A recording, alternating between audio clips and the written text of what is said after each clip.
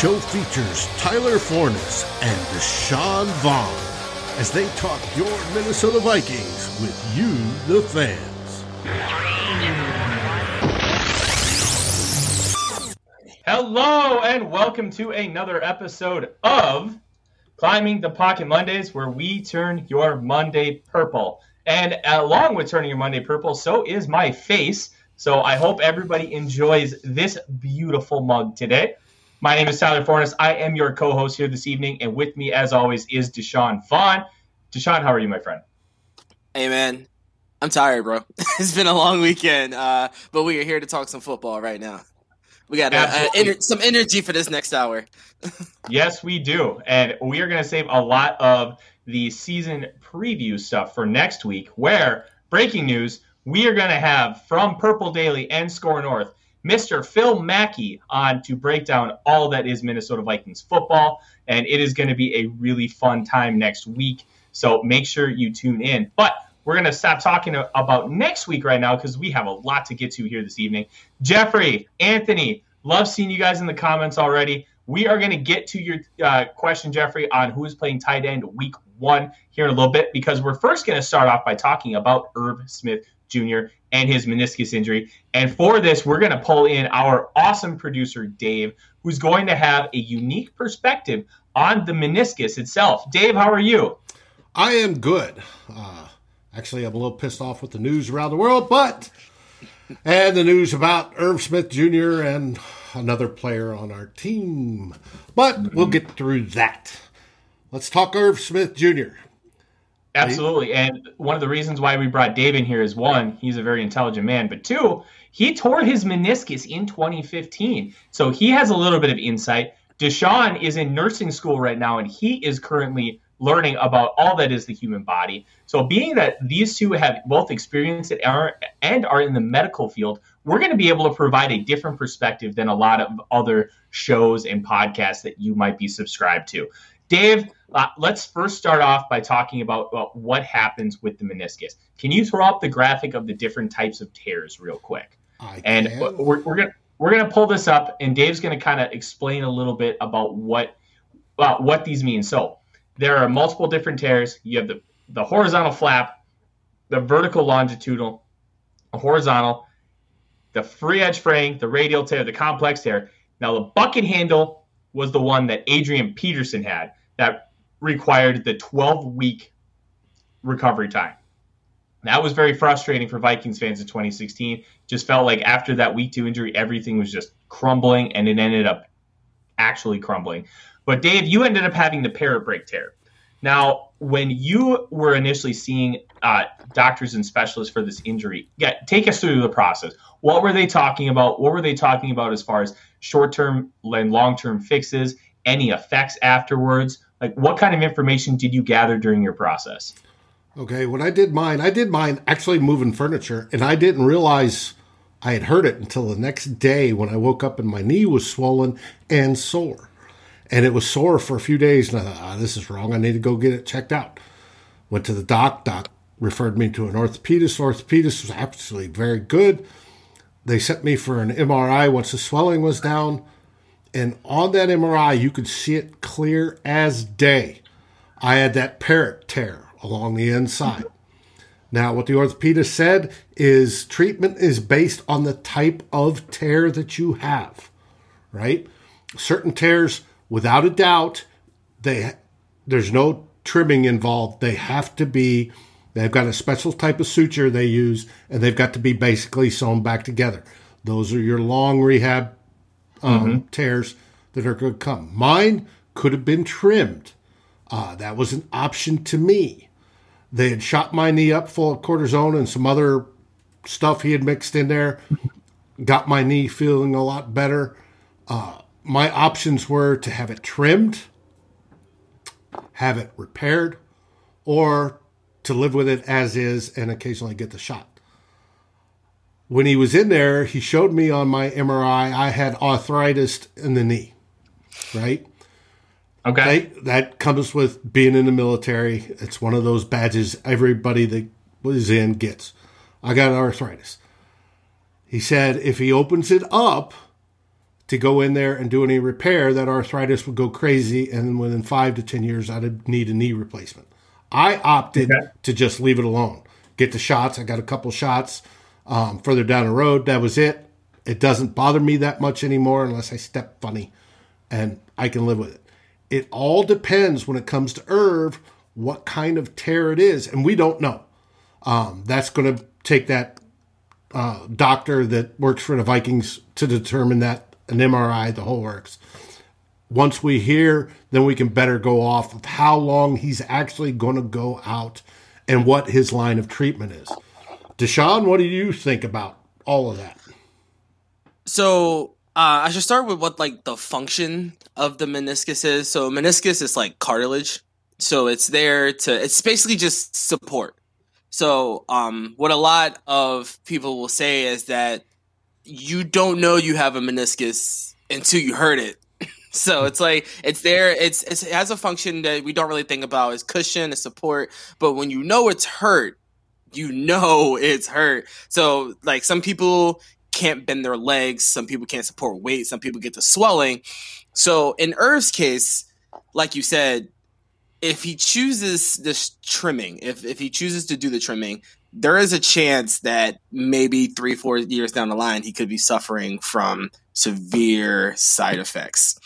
So in his case, depending on how bad it is, because like you said, some of the tweets that were put out from the people trying to find out when he was injured, they couldn't find anything. So it could be super minor. Who knows? And maybe a trim is really all it needs. And when we say trim, what we mean is that when there's a tear in there, instead of them repairing it, they take out the damaged part. So that part of the meniscus is completely removed out. So you're just missing a part of your meniscus. It just doesn't hurt anymore after a while. As in this diagram right there. Right. Yep, and you can see as you're looking at your screen, left side, the top is the damage, the bottom is it cut out, and on the right side, it's stitched up. So what that leads to is over time, less support, less cushion. So and then as you get older, as you know, your body gets weaker, that's going to lead to some issues. So I think Irv should take the 6 to 8 months if he's given the two options. I think that's what he should do. Interesting enough, Mike Zimmer earlier said that he was never told about a 6 to 8 month recovery time in his press conference. He said every time he's talking, it's a team doctor doing the surgery too. I believe they said it was a team doctor that was doing the surgery, and I would assume he spoke to Zimmer about some options, and apparently Zimmer said it was never mentioned to him about the 6 to 8 month recovery. So I'm hoping that maybe it's not that serious. Maybe those side effects won't be there, but like we don't know. So we'll have to just wait until he gets the surgery and see how long he's out. Irv is a young player. He relies heavily on that run after the catch, being able to change directions quickly. There's really, one season, it sucks, but no need to risk the rest of your career. If he gets that option for the 6 to 8 month recovery time, we'll just have to bite the bullet. And I think he should think of himself first and his longevity. Well, it just sucks that he was due such for a breakout season, and we were all excited about it. And the timing is typical Minnesota Vikings. So, yeah, absolutely. It is incredibly typical Minnesota Vikings. And I think one thing that I want to talk about here, as far as the meniscus repair, before we move on to how the Vikings as a personnel move are going to deal with how they handle Irv Smith Jr. here moving forward. I remember we talked pre-show, Dave, about if you do the trim, it accelerates everything. Mm-hmm. Now, here's my question for both you and Deshaun. Have you guys heard of, I know that they can regrow cartilage. Is there a procedure down the line for someone like Irv Smith Jr. if he does the trim where he can regrow some of that cartilage and give him that extra support, or even something that he could do in the off season? Because I feel like when we're talking about the trim, that is something that can be considered, and you can do the short term fix now, and then off season you take some time like January, February, you regrow the cartilage. Takes anywhere from 6 weeks to 6 months, however that is, and you can salvage the season and really make sure long term the man is set for the rest of his life. So I feel like, Deshaun, being that you are in the medical field, and Dave, you have experienced this and you already have arthritis in your knees. I was wondering if you guys had heard anything about if that's a possibility. I would love for it to be. I'd love for him to be able to squirt something in there and have it all fresh, brand new, baby fresh. But that's Star Trek future stuff as far as I know. So yeah, I don't work in the sports medicine world, so the sports medicine world is way beyond its time. Like the things they can do are absolutely insane. The progress they've made on ACL tears, making those less than a year recovery, absolutely insane. So it wouldn't surprise me if they had something that if a player chose to get a shave, that they can like cushion that blow for long term. But I think as of right now, they would go with the more traditional cortisone cushion thing so that he's not really feeling the pain. So what would happen is Irv Smith, if he was to get a shave, he could probably enjoy the next, I can even 6 to 8 years of his career and play just fine. But after it, and also cortisone has long-term effects. So you're on cortisone for a long time, it starts to mess with your body. He would probably end up needing a knee replacement after he retired. So now I hope there is something like that in the sports medicine world. But usually sports medicine kind of relies on that, like you're good game day, but you kind of suffer afterwards. And if he were to play, I think that would be his case for a little bit. Eventually, he would be fine for a little bit. Down the road, he's gonna start to feel it. And we know how Sam Bradford's knees degenerated over time. Yeah. It could be the same thing. It could accelerate that sort of process. I would think, just like the doc telling me it'd accelerate my arthritis, which grinds the joints and it makes it painful just as, because. Yeah. We saw what happened to Todd Gurley. Todd Gurley had the arthritis in his knees and he just was never the same. Yeah, absolutely. And now that we have gotten the medical side of it, let's move on to what we are really experts in the football side of how this is going to affect the Minnesota Vikings. Now, let's approach this to Sean like Irv Smith Jr. is going to be out all season because otherwise you're just looking to deal with 1 to 3 games. That's very manageable. You're going to have to adjust a lot of things, but it's manageable. It's a very short time frame. So Irv Smith Jr. is out for the season. That we have Tyler Conklin, who Raymond says it is Conklin time. Will he be ready to go week 1? He very well could be. He was back on the practice field today in a limited capacity, which is, a step forward. He was back on the practice field. So there's been some chatter. Our friends at Score North have been talking about Zach Ertz as a possible trade candidate. We have cut down day. Everybody has to be down to 53 men on their roster by tomorrow at 3 p.m. Central. What is your first inclination of how to handle this? Are you looking at a trade right away, maybe a David Njoku, maybe call up Tampa Bay and see if you can get a Cameron Brate or an OJ Howard because they have 3 tight ends. It's just an abundance of riches down there in Tampa Bay with the skill position. How would you want to approach this if you're in Rick Spielman's shoes? So in the group chat, man, Matt and Miles got on me about this one. I think the Vikings offense is going to be fine without Irv Smith. So I say that because if we're being honest, Irv Smith largely has been misused the last couple of seasons. They really haven't used Irv Smith to the fullest of his potential, and the offense has been fine. So what I would do, I send Tyler Conklin out there and see if he can do what Irv Smith was doing previously. Because you're not losing anything from the offense. You're just not really gaining that thing that we thought was going to take them over the top. So the offense is still going to be, I think they were 4th or 5th in efficiency. They were like top 12 in points scored or something like that. You're still going to have a good offense. You're just kind of missing that piece that we thought would take it over the top. So I would go the first couple of games with just Conklin, and then I would probably on waiver wires pick up someone who's a capable blocker. That would probably be my first move, is to find someone who can block so we can still run our offense from that 12 formation. And if it doesn't work, if we start to see those holes in Conklin's game where he can't be a red zone target, where you can't rely on him to get you a first down, that's when I start to look at people like David Njoku, Cameron Brate. I don't really like the Zach Ertz trade, and I don't think we need that that much. He's not going to be used the way people think he's going to be used if he comes here. Zach Ertz is a high volume catch guy. He's not going to be a high volume catch guy in this offense.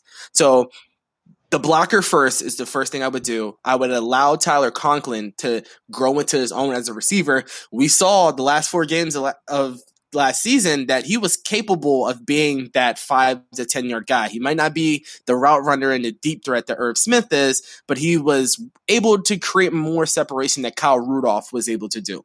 And for Kirk Cousins, he trusted him in throwing him the ball. I think he had 25 targets in like 4 or 5 games.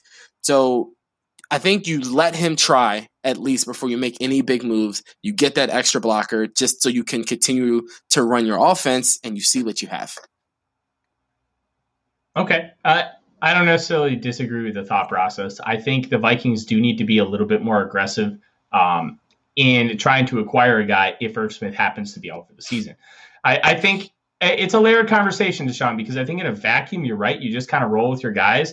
But we're not in a normal-esque season for the Minnesota Vikings. We're in a season where if they don't perform, Rick Spielman and Mike Zimmer could both easily be gone. And we've heard the Wills talk about how they want continuity. They want the Pittsburgh Steelers. Well, at the same time, they have gotten a very long leash, and they have not gotten a lot of great results. They have 2 playoff wins.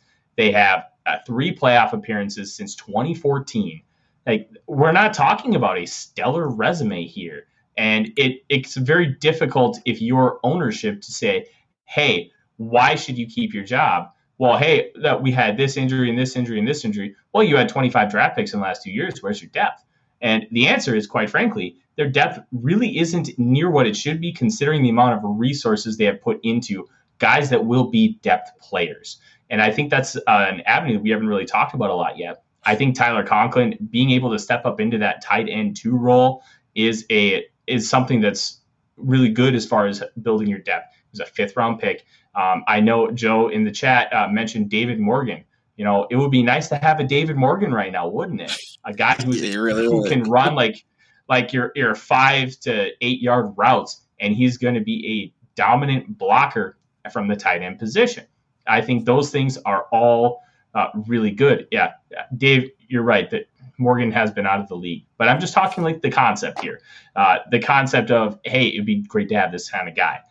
This regime, and we talked about it last week on In the Huddle, this regime needs to win. If they don't win, we're probably going to lose their jobs. It's Zimmer first and then possibly Spielman. The tough part is with probably Cousins gone after the year, you don't want to replace your starting quarterback, your GM, and your head coach all at once, because you're probably going to hit on 1 of the 3, maybe 2 if you're lucky. Asking to hit on all 3 is a mistake. And they have to really try and go all out, kind of like they did in 2016.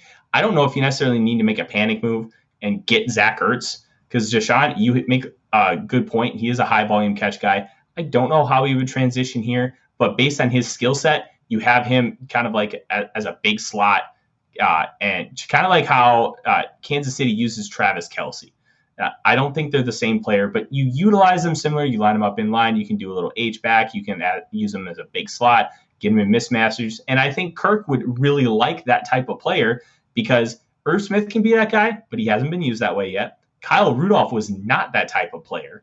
And I don't think that there was a rapport between the two in order to really justify any kind of relationship moving forward. Now, if you bring in a guy like Zach Ertz, how quick could they build the chemistry? Would he be a big enough part of the offense to warrant probably having to spend a day 2 pick? You're talking a 2nd or a 3rd round pick for Zach Ertz, who's on the last year of his deal, who's 30, about to turn 31, and he declined a little bit last year. And there's a reason why Dallas Goedert is going to be the number 1 guy at the tight end position. So I think a guy like Njoku would make some sense. Cameron Brate or OJ Howard from Tampa Bay. You could maybe try and get David Fells from the Texans. They'd probably take a bucket of fried chicken for him, or like a nice Virginia ham, just something. And the Texans are just they need to contract them like they were going to contract the 2001 Expos and Twins and just start over with the Oilers. Like, that's how bad that team has been run. So I think there's a lot of different routes. You could also talk about free agent cuts. And I think there's going to be somebody there. We've already seen a few good players get cut that were a little bit of a surprise.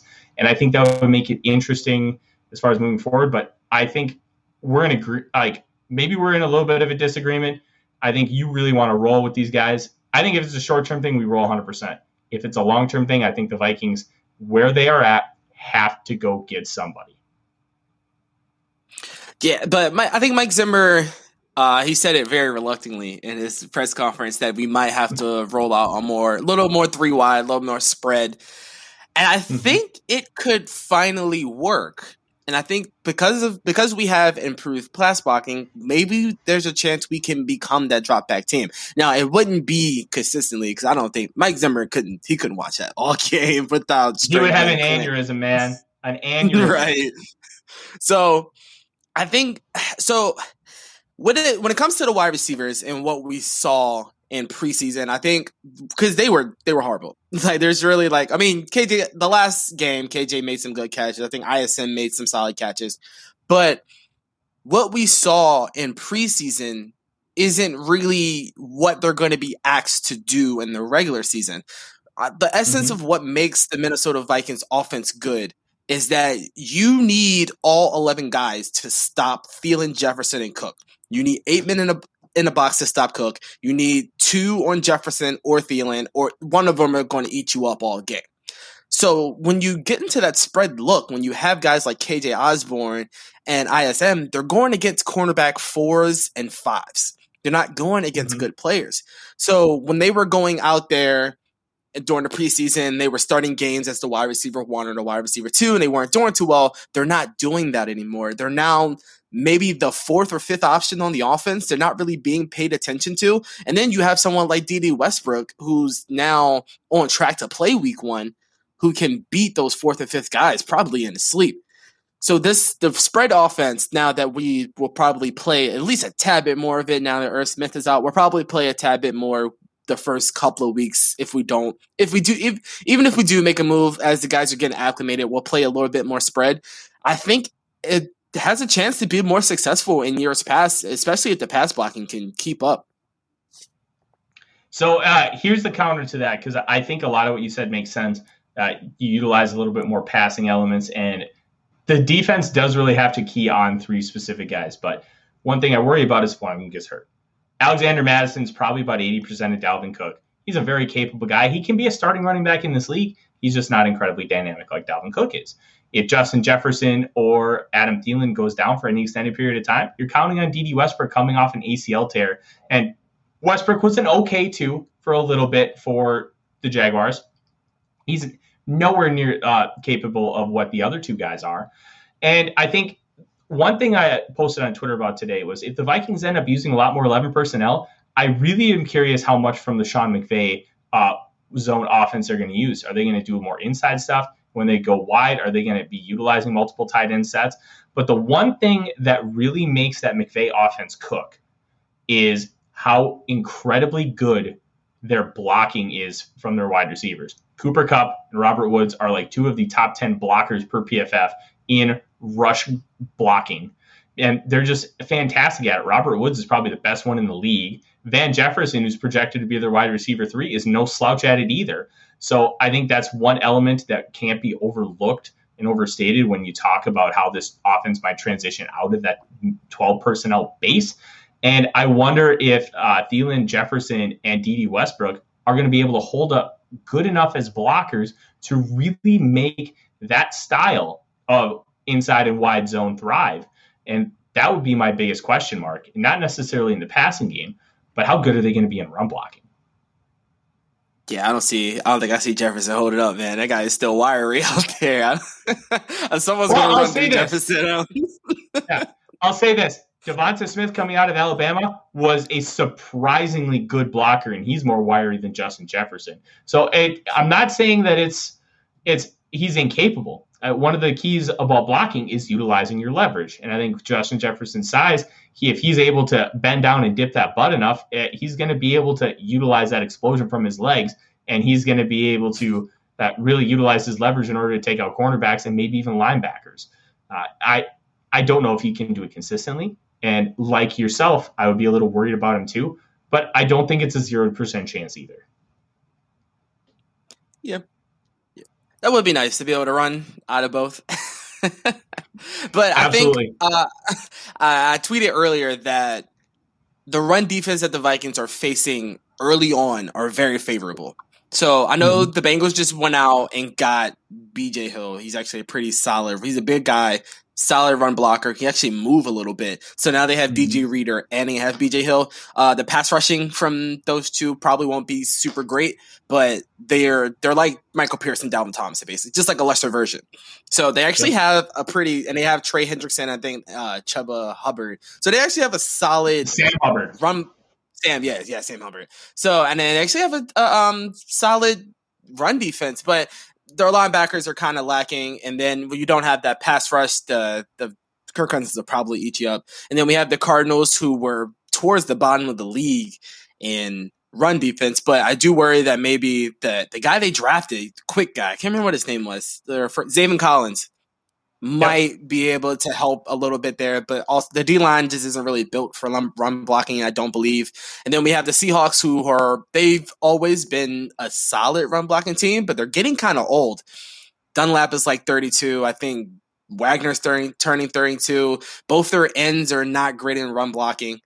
And then they got Poona Ford on the inside, though. I love Poona Ford. They do have Poona Ford. I can see us really doing a lot of zone and going towards these tackles, especially the way Ali and Brian O'Neill have been doing well together. I can see us attacking these edges a lot. Also, with that new rule with the pitch, now that you can't go low on offensive linemen with the pitch, I can really see us doing a lot of that pitch work now. Especially because our two guards can move like very well. I mean, Cleveland's out here mirroring linebackers, and Ali Udoh is like a freight train coming down the field. So I really see guys executing that pitch a lot, and then we get to the Cleveland Browns, who are like, I don't know. That's going to be a game. That's going to be a game right there. That defensive line is so stacked in Cleveland. They just got Marvin Wilson and Curtis Weaver, both of whom would have probably made the Minnesota Vikings roster. That defensive line is loaded. We're finally going to see Malik McDowell, second-round pick of the Seahawks, and I believe 2017, finally play a football game because he is back and he's mentally ready and physically ready to go. So it's going to be a really interesting first few games, but we should continue to move on because we have a big contract to talk about. I just want to give a shout-out to everyone in the comments. We have the legend Flip Mozzie in the comments. We have some Njoku talk. We have some why is Goodell ruining his talent in the meaningless preseason. Well, they do need tune-up games. And yes, as what's his name? Our good producer Dave said, tradition and money. Both of those are a thing. And speaking of tradition, the Vikings finally extended somebody before the beginning of the regular season, and it comes with Harrison Smith. Now, Hitman, when that contract first dropped, I was very frustrated. I thought it was a overpay. I thought it was more of a compensation contract for how little he was making compared to the market over the last few years. But then when you get down to the nuts and bolts, which is always the most important thing, it's incredibly player and team friendly. He's going to get $22 million over the first 8 months of this contract, which is the most ever for a safety.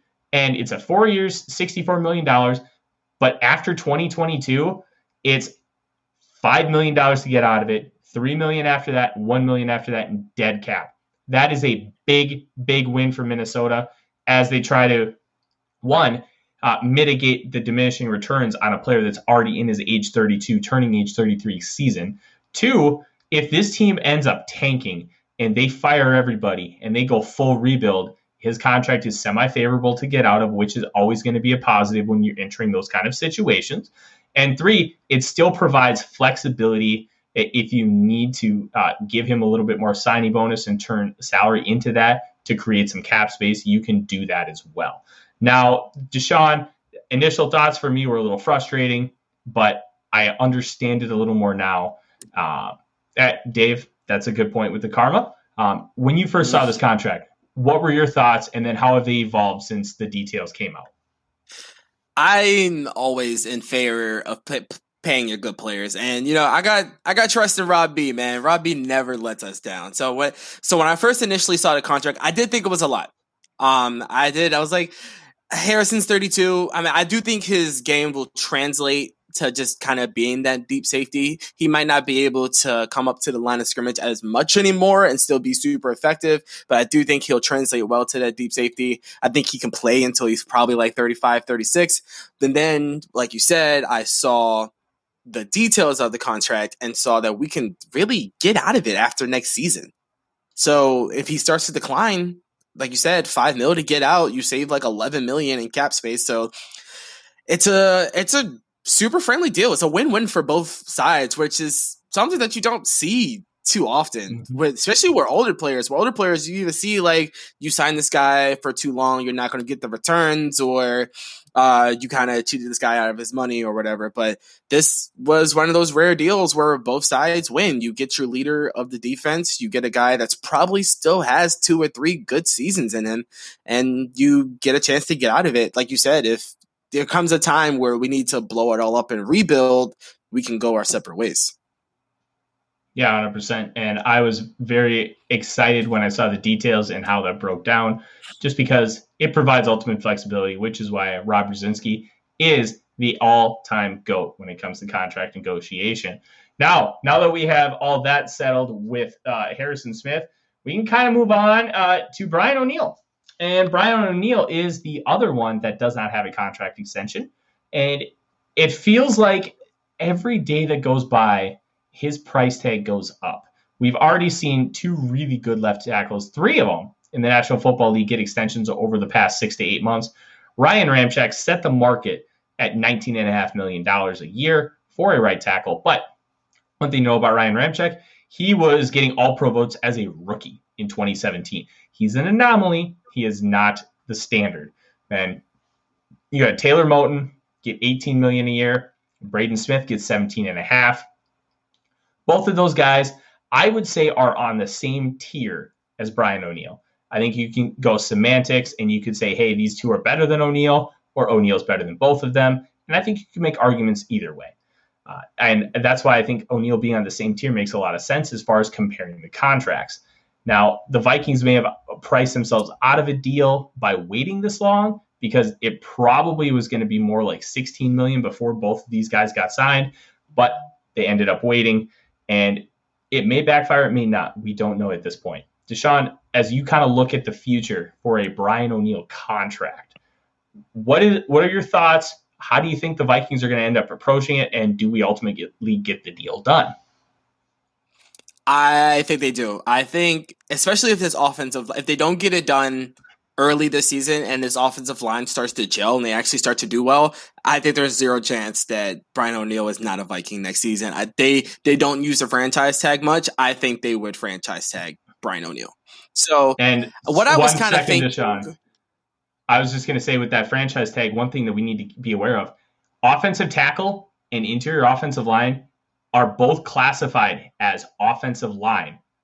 So that price tag is going to be just a tad different than it would be if it was just tackles and interior guys. So it's just something to monitor as far as a possible franchise tag.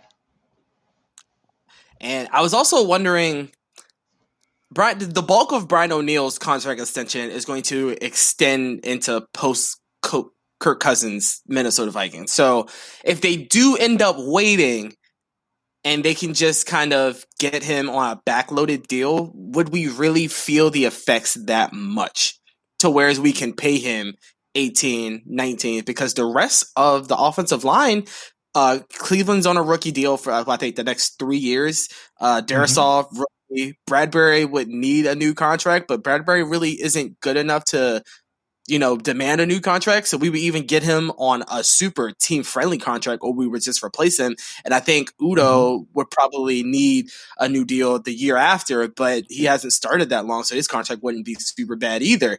So if the Vikings do end up waiting and we just get Brian O'Neill on that 1 year with Kirk Cousins, it could become super manageable with the cap inflation, no more Kirk Cousins. It might not be as bad of an impact as we think. I agree. And one thing to really keep in mind as you talk about a backloaded deal, I don't think they necessarily have to do a backloaded deal, but they absolutely can, because right now you're sitting at about $15 million in cap space after the Harrison Smith contract. Being that you're at $15 million in cap space, you can give O'Neal more money now and not have to worry about it long term because that money's going to roll over anyways. So you're going to be using the cap space either now or later. So it really depends on how Rob Brzezinski and the team wants to structure it. You can do it backloaded. You can do it front-loaded. Either way, I think the Vikings will be smart. They don't give more than $15 million in bonus money to anybody. The only two times they've done big money is Diggs got 15 and Kirk got 30. Now the reason that Kirk got 30 with that contract extension is so they could really spread it out and lower the cap hit for 2020. And I think that needs to be taken into consideration because that was more of a cost-cutting measure than anything.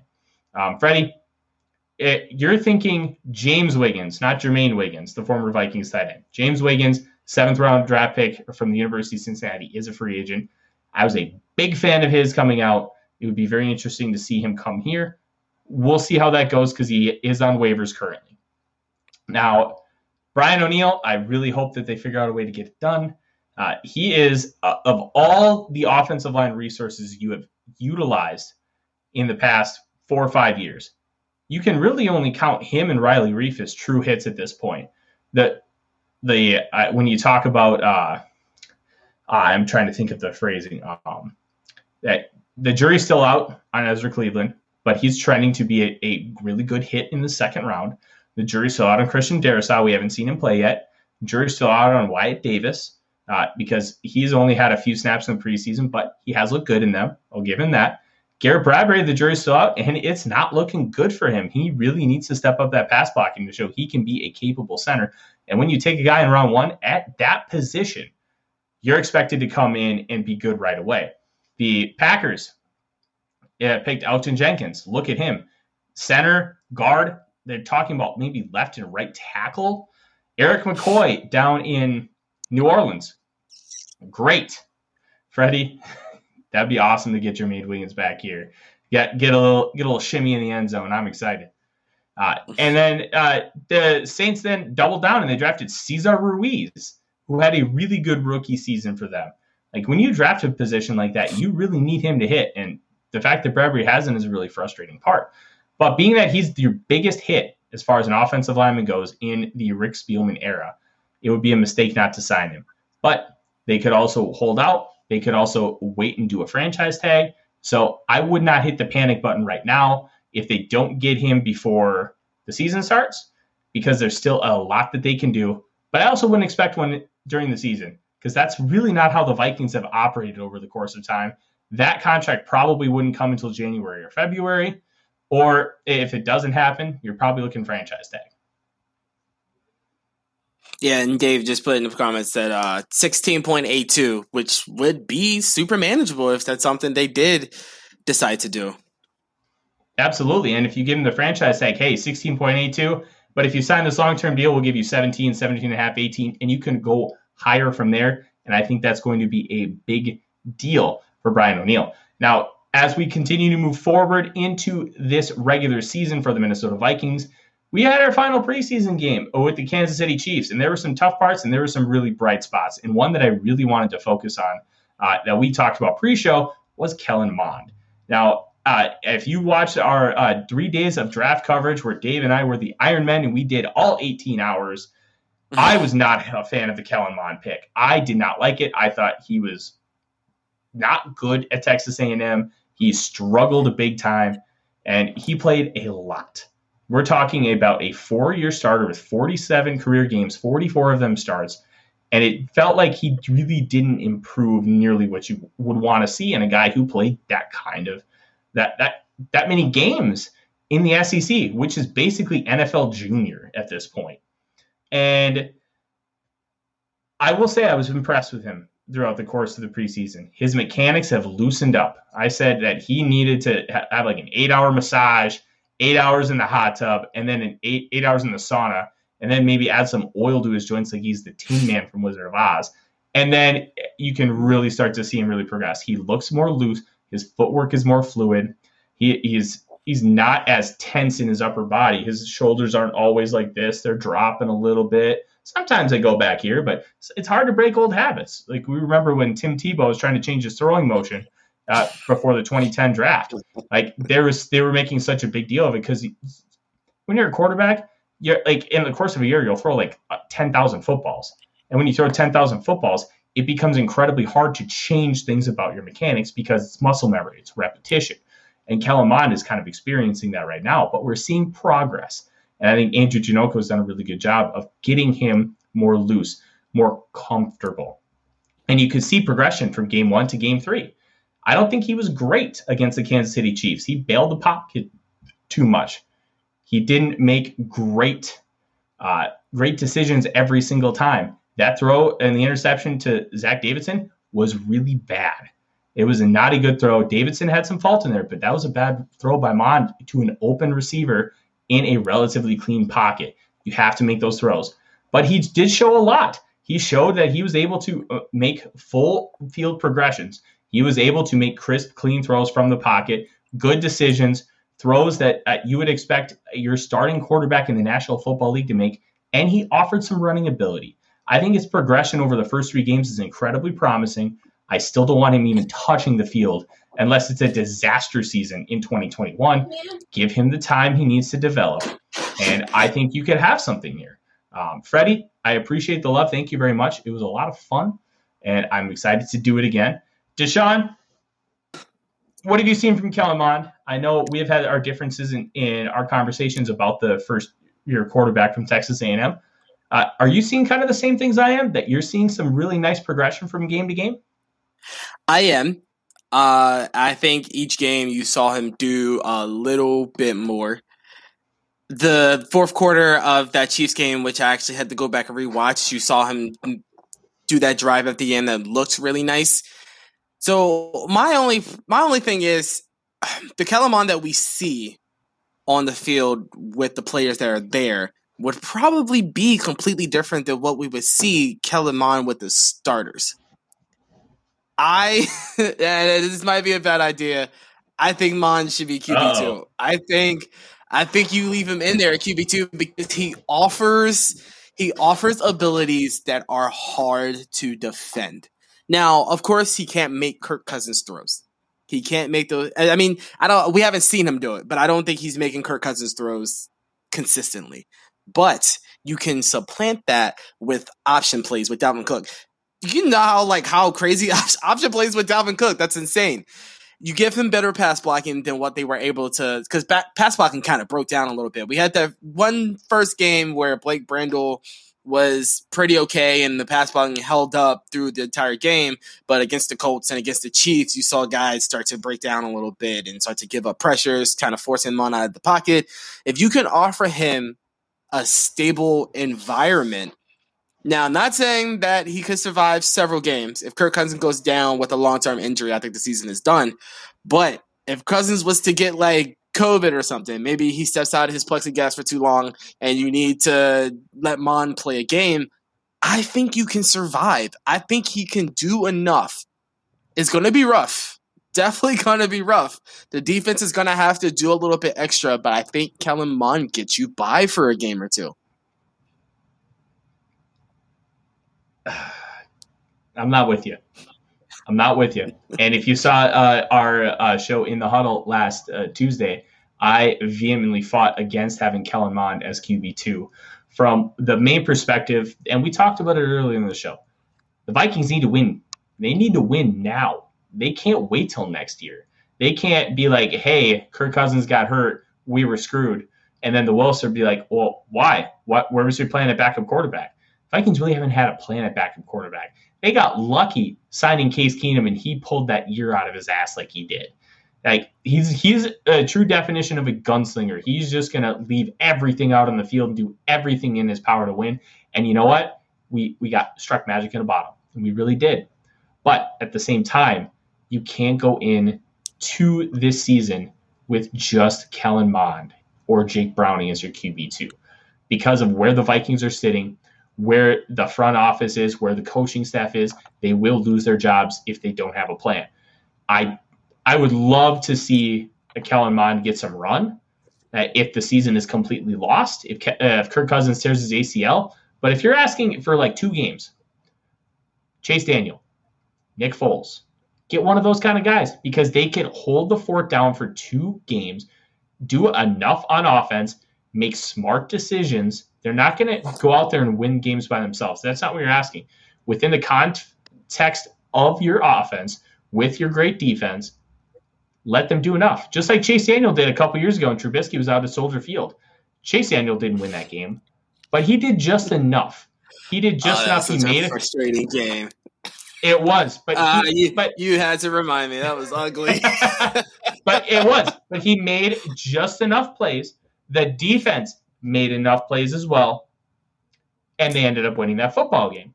I think when you combine everything, a Chase Daniel or Nick Foles can do enough for you in a 2-game stretch to take you over the top. Whereas Kellen Mond is a massive wild card right now, and when you're in the position of Zimmer and Spielman, you can't take that risk because that could cost you your job. Yeah, I mean, who is Chase Daniel playing for anybody right now? He is a member of the Chargers, and with the emergence of Easton Stick, I would not be surprised if Daniel gets cut. He would probably cost about $1 million, $1.5 million to bring in as a backup, and you could do it after week 1 and not give him a guaranteed contract. So we're not talking about paying a guy like $5 million. This isn't March and April when you have to pay that kind of backup that money. If he's available, you can probably get him for vet minimum. Your gap hit might be an extra like $400,000, and that's really not a big deal considering you have that kind of insurance policy. Yeah, and I saw Foles is with the Bears, right? Yep, they have given him permission to seek a trade, I wouldn't be shocked if they can't find a trade if he just gets cut. Yeah, okay, I can see it. So Foles, I don't know if I'm sold on the Foles thing. Chase Daniels, maybe. I think Chase Daniels is a little bit more mobile where he can do more. I still think you still go to that game plan where it's just don't lose us the game. Like, we don't need you to go win the game. We need you to not lose us the game. And I think you still go to that with Foles and Daniels. And I do agree that if you're trying your hardest to just not lose, your best bet probably is Foles and Daniels because those guys are vets. They know how to not make mistakes. As with Kellen Mond, he's a rookie. You're going to get those mistakes regardless. Mm-hmm. But I still think Go ahead. I still just think that extra, what Kellen Mond can do, that extra oomph can add an element to the offense to where maybe you don't always need to have him make those complex throws. You can simplify the offense. You can do simple things. You got Jefferson and Thielen that make simple things explosive. And then I think his legs really are the difference. Even though I felt like he didn't use them, he used them some. But Kellen Mond is fast, and he's not super agile. He's actually kind of stiff when he runs, but boy can move, and he has some acceleration too. I think if he can learn to use those better in better situations, take off when it's more warranted, that just adds a new dimension to the offense that's hard to stop. When you think Minnesota Vikings, you don't think QB scrambling for 10 yards. That stuff is not on tape for us. I think that just gives the defense new fits. And now you have to worry about Kellen Mond. You have to worry about Dalvin Cook, Thielen, Jefferson. And then Irv Smith come back. Now you have to worry about Irv. I think that new dimension would be enough to carry us for a game or two.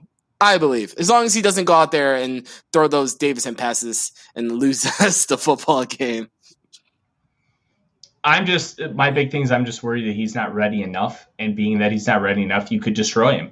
But we've seen it with other guys. They were just put in way before that they needed to, and then all confidence was shattered. And I think you need to be careful because Kellen Mond wasn't a first-round guy. He's a project. He's a third-round guy.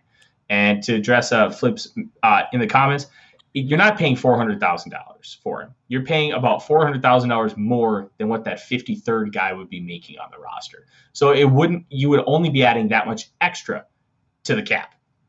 And I think being what you're going to ask these guys to do, I think that Chase Daniel can play smart enough football to win you a game or two. And I worry about that with Kellen Mond, and that's my biggest argument. You're just asking them to not lose you the game, as you said, Deshaun. You're asking them to just do enough. Make one or two throws, make a change at the line of scrimmage, that, simple stuff that veterans are really good at knowing how to do, especially a guy like Chase Daniel, who has backed up some of the greats in the National Football League. And there's a reason why he's made $46 million as a backup quarterback, because he's a stalwart veteran. He's incredibly knowledgeable, great with the clipboard, and he can come in and win you a game when you need it. Yeah, I agree. I definitely. Kellen Mond definitely gives you that added risk of more mistakes, for sure.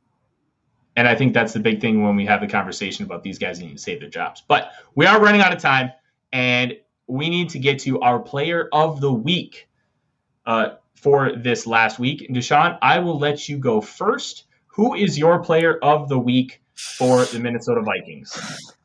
Player of the week is the big man back in town, Everson Griffen, coming in and settling his scores. He apologized to Zim. He was seen on the sideline talking to Kirk Cousins, just cutting it up. And then he comes in on like his first third down and he gets a sack. Now, I think the best part of it all, the sack, the pressures, it was all great. He caused DJ Wonnum's sack, so really probably should have been 2 sacks, because if Griffin's not there, Wonnum doesn't get that sack.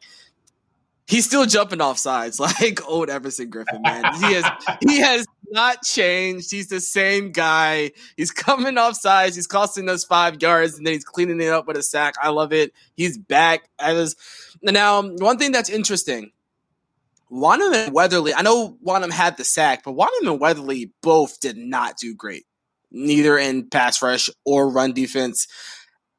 Griff might play more than what we originally suspected. Now, I know they want to keep him a third down guy, but if those guys can't show up, man, Griff looked good coming off the line. You don't want to gas him out. He's 33, almost 34, so he might play more. We'll see, but it was a nice welcome back. I mean, I wasn't expecting that for the little snaps he played in the first game back. It was a feel-good moment, honestly, to just see his sack dance and see him jump off sides. All that stuff makes your heart smile. No, I agree 100%, and I think Everson Griffin's going to get a little bit more run than just being a third-round guy. I think they're going to end up doing like what the Eagles did back in 2017, get a real rotation going with some of these guys, especially now that you're 3 deep on the interior defensive line. And Armon Watts, he was my player of the week last week. He has stepped up, and he has really taken that next step as a rotational piece. I really like what they can do, utilizing them as 1, 2, and 3 techniques here moving forward. My player of the week is going to be the guy we spent most of the first segment of the show talking about, and that's Irv Smith Jr. Irv Smith Jr. looks poised for a big year. Tight ends take a hot minute. They really do. There's a reason why, like, TJ Hawkinson had a good year last year, and he's poised to have a breakout year this year. Noah Fant's the same way. Travis Kelce didn't really have that until year 3. George Kittle, year 2 was more of his breakup, but year 3, he was great. Like, tight end is just a tough position, because not only are you having to learn the route tree and be able to break away against even better competition, dealing with linebackers who can run a 4.55, 4.6, dealing with safeties who can run the same, even corners when you're split out wide. And then you also have to deal with blocking big boys on the interior who have grown men strength. A lot of those guys that you necessarily didn't see at the college level, even a guy like George Kittle, TJ Hawkinson, playing in the Big Ten. You see a lot of those guys, but you don't see them consistently every week. You see a Kenny Willekes, who was a 7th-round pick and probably isn't going to make the roster. Like, that's your high-end defensive end in the Big Ten. So you're seeing a lot better players now. You're seeing, like, just in this preseason, Kwity Paye, Von Miller, Bradley Chubb, Frank Clark, and then the interior guys, DeForest Buckner, Chris Jones. You're going to have to face some of these guys. And Irv Smith Jr. has done a really good job of learning that, and now he's really starting to excel, at least as a projection, as a tight end. And I really hope that it's only a couple-week injury, because he can really have a special season this year. We'll hope for the best. At the end of the day, I just hope the man is healthy and he's happy with whatever decision he makes, because honestly, that's the most important part. Yeah, I love Irv Smith, and I think he has all the potential of the world. The only part that gets me is that he has to rely on Clint Kubiak and Kirk Cousins to get this man the ball. Felt like, because it felt like Irv Smith should have broke out last year. It felt like that he was like ready. I know Kyle Rudolph, the vested vet, was there, And it felt like Irv should have gotten more than what he did. Like, you saw him make plays against last year. He made 2 really good plays against the Seahawks.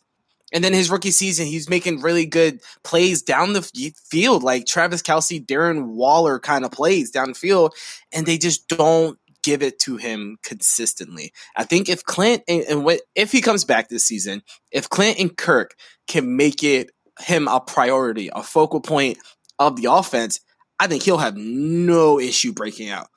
But unfortunately, his career target depth is like 5 or 6 yards or something insane like that. So if they can allow him to blossom into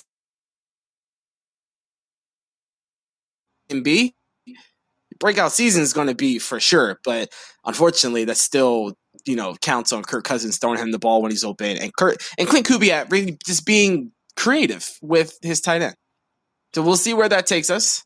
Hopefully, you said the man is happy, the man is okay with this decision, and that Clint can call a play. Because, man, that red zone trip in the first drive of the game drove me mad. Oh, my God. We moved down the field so well, and we get to the red zone. I'm like, Clint, what are you doing? Like, it was awful. Man, that was terrible. 100%. And with that, Dave, before I take us home, do you have anything that you want to say here to the good people in the comments section who have been rambunctious, who have been fun and spitting fire all night? I do. Tomorrow is in the huddle. Join us as we talk the big news of the day, which will be the cut down to the final 53-man roster. Yes, absolutely. And that is going to be really interesting to see kind of some of those granular cuts. Does Stephen Weatherly get cut? Does Zach Davidson keep a spot on the roster considering the tight end injuries? This is all going to be really fun to watch parse out and see how the waiver wire is affected for the next 24 hours. And with that, thank you everybody for joining us here this evening. Don't forget, next Monday, Labor Day Monday, tune in. Friend of the show, friend of the network, Score North, and Purple Daily's Phil Mackey will be on to talk Minnesota Vikings season preview with myself, Dave, and Deshaun. And with that, from all of us here at Climbing the Pocket, have yourselves a good night. And remember, we turn your Mondays purple. Skol, everybody!